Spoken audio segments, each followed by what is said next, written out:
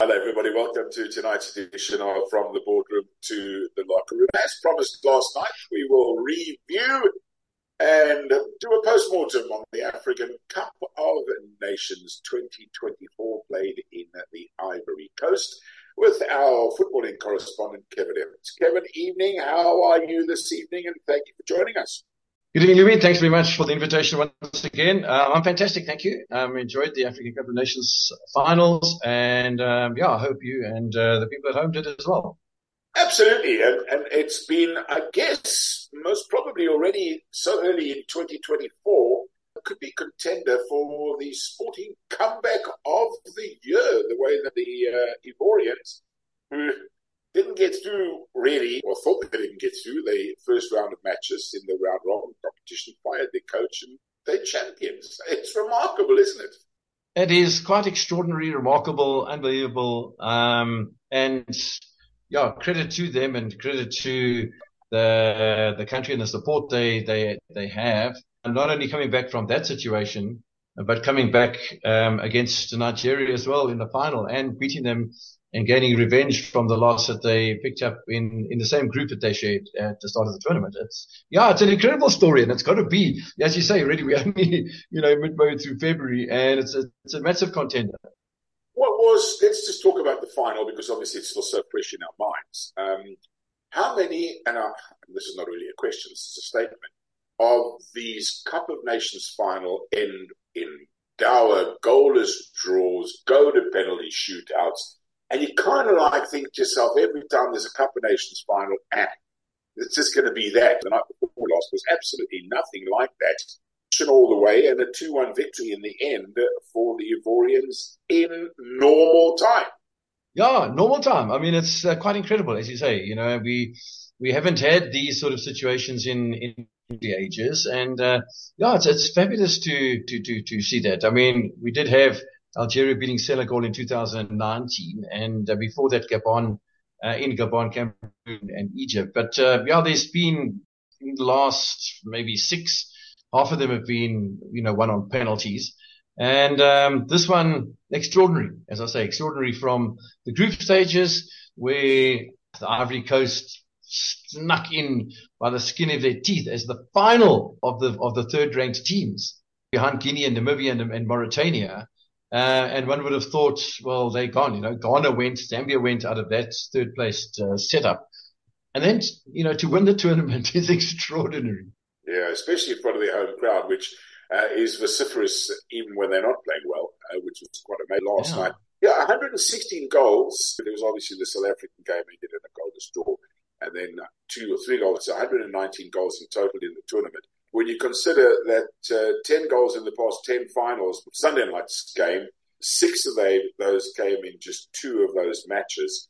Is African football on the rise, or have we just kind of had the wool pulled over our eyes by virtue of the fact that you've already mentioned a few of the sides that went out early? You didn't mention Egypt. They also, of course, didn't make it through to the last 8, which is quite surprising for a country like them. Yeah. And then if you look at the teams that went out, you kind of wonder to yourself, well, are those players that they bring from Europe really worth bringing from Europe? Because they don't really perform, do they? I mean, I know sitting in the stands, it was great to see Didier Drogba, who of course played for the Ivorians in the final so long ago, being there, and we saw Neil Tovey and Lucas Hadebe sitting there for the South Africans. Do the big name players that are earning the 100 and 200 and 300,000 pounds a week take it seriously enough, do you think? Yeah, one wonders, because is it the fear of injury? Is it a protection of their major source of income? These are all considerations that have to be made. And is it like in the case of South Africa, where you have out of the entire tournament, the side with the most locally based players, and showing that that it can be done on that basis? Is it just a problem in African football? Is it stubbornness that we're in the situation whereby it's not played in the European off-season, if you like? I mean, can't they just work it out? Get it right when there's the Euros, play African Cup of Nations. Obviously, you can't play it at the same time as the World Cup. But just, get it sorted out so that we can have all the best players here playing their best football. And playing the best football, as you say. Yeah, I absolutely agree with you. And it's been a debate that's been around for a long time. We don't hear any utterances from the president of the Confederation of African Football into, moving it into a June, July sort of situation, which is where most of the world's, sporting arrangements make. I mean, the Olympic Games gets played at that time.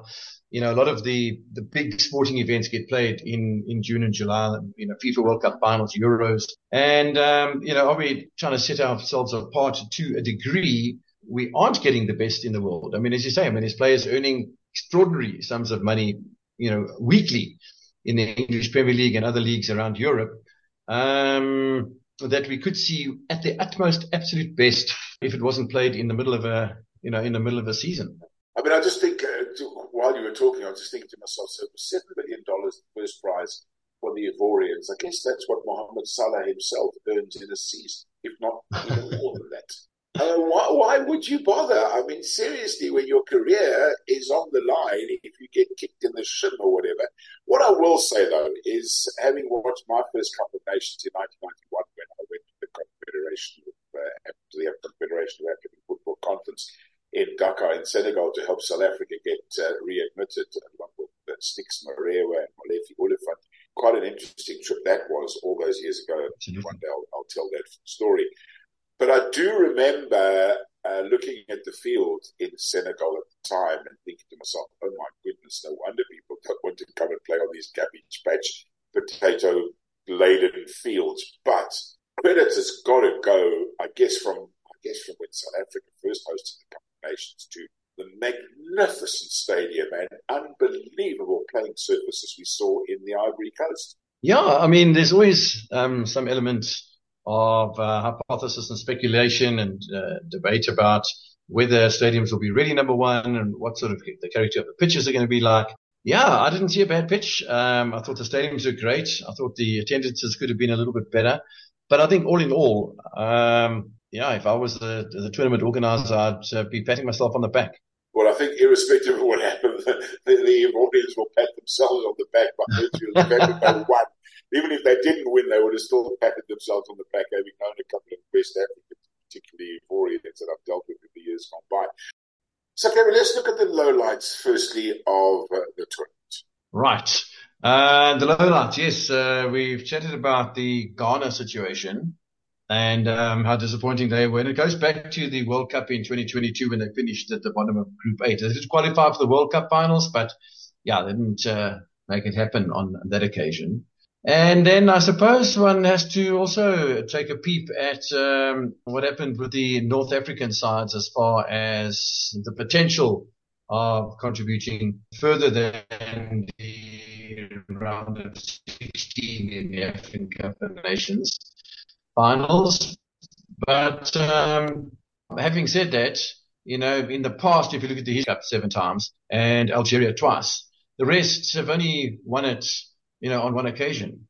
And then we look at a team like Senegal, who looked absolutely unstoppable in the early part of the tournament, played 3-1-3, and were nowhere to be found towards the end of the tournament, along with Cameroon.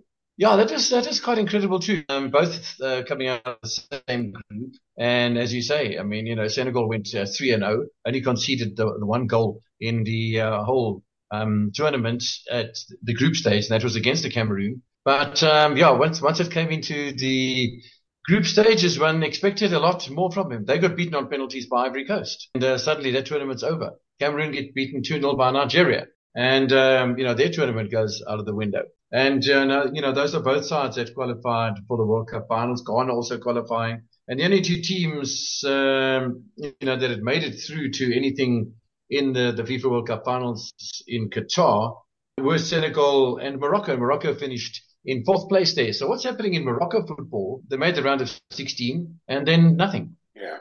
Finishing top of their group unbeaten, just one draw and 3 wins, convincing wins. Yeah, it's fascinating.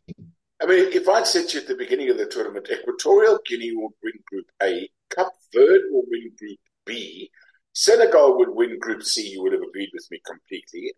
Angola, top of Group D, Mali above South Africa in Group E, and then I guess Morocco in Group F you would have agreed with completely. But remarkable results in the round robin stages, which set the tournament up in the round of 16 and then into the quarterfinals as well.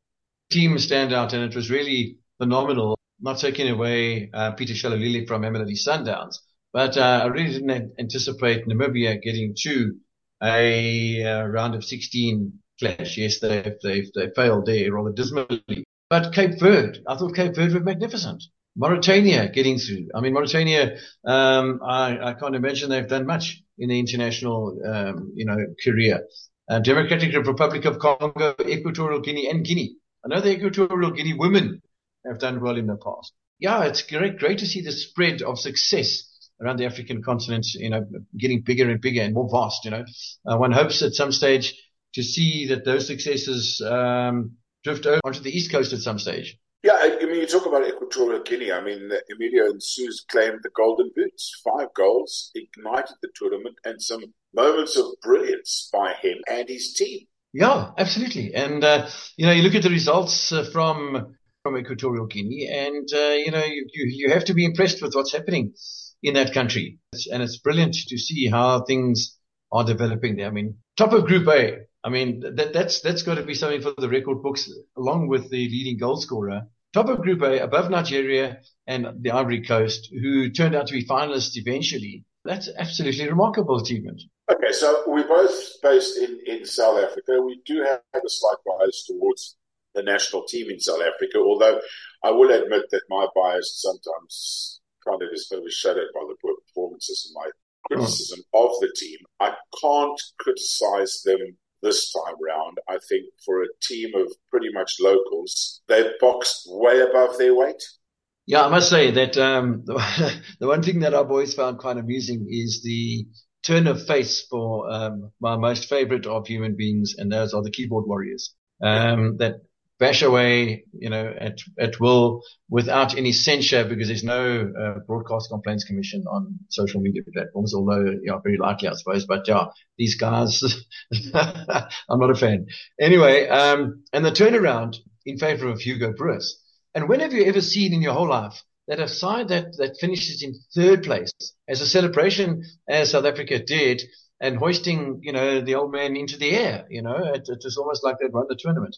And, the absolute detractors could say, yeah, but it's third place and only, one on penalties. And, here we go celebrating mediocrity again. But, I don't think so. I don't think so by any stretch of the imagination. I don't think we were favored to get out of the group, although, we should have had the beating of Namibia, Mali, etc. And with being in the group and having made the World Cup finals just 18 months ago, one would have thought that they would have done a little bit better.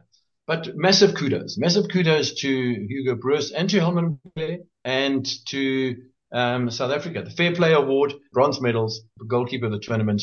And don't forget that in the inaugural African Football League, Ronwen Williams was also the goalkeeper of that tournament. So he's, I'm sure his paycheck will be looked at somewhat at Sundowns. Yeah, no, he was absolutely magnificent. And as were South Africa, I think we've got to give them, as you have already given them credit where credit is due. Now, the big thing is, can they carry it forward? Because Cup of Nations is one thing. I think the whole of South Africa, with the strength of the other sports like rugby and cricket in particular, qualifying regularly for World Cups, the rugby team winning the World Cup now 4 times. It's about time we qualified for a World Cup. You think they're going to keep Hugo Broos on? He certainly wants to stay, and I reckon he's made a point of staying on, and it's going to be very interesting to see how that all pans out. But whether they keep him or not, if they don't keep him, I think it would be almost back to the drawing board and dissolving what we've already achieved up to now. And if they do keep him, there was an utterance somewhere by the Belgian about, not qualifying for the World Cup. They do lie at the moment. There's only been 2 rounds played in qualification for the World Cup finals, and South Africa in Group C, they on 3 points after 2 matches. But they're in a group again with Nigeria, So that's going to be pretty fascinating. Yeah, and of course, let's remind our listeners that it's not 1-2 that goes through. It's top of the groups in the World Cup that go through, and then the rest play it out. Yeah, so the top of the groups go through, and then they get put into the second round bracket where there's a playoff, and then there's 5 groups then, and only the head of those groups go through to the World Cup final. So yeah, it's a pretty big ask, but yeah, it's going to be fascinating. I think Rwanda top of the group at the moment, but if you look at Rwanda, South Africa, Nigeria, Lesotho, Zimbabwe, and Benin. Yeah, one has to think it's against South Africa and Nigeria that will vie for the top of that one. I would love to see South Africa in a World Cup again. Absolutely, as we would all do. On that note, we thank you so much, Kevan, for joining us this evening. On from the boardroom to the locker room. That's the African Cup of Nations done and dusted. Focus will continue on the Premier League, both in South Africa and in England, where it seems as though all the best players in the world, particularly Africans, are playing. Well, maybe you might disagree with that. There might be a few in other parts of Europe as well. Thanks, Kevan. That's tonight's show. I hope you've enjoyed it. Be nice to each other. Till next time. Bye for now.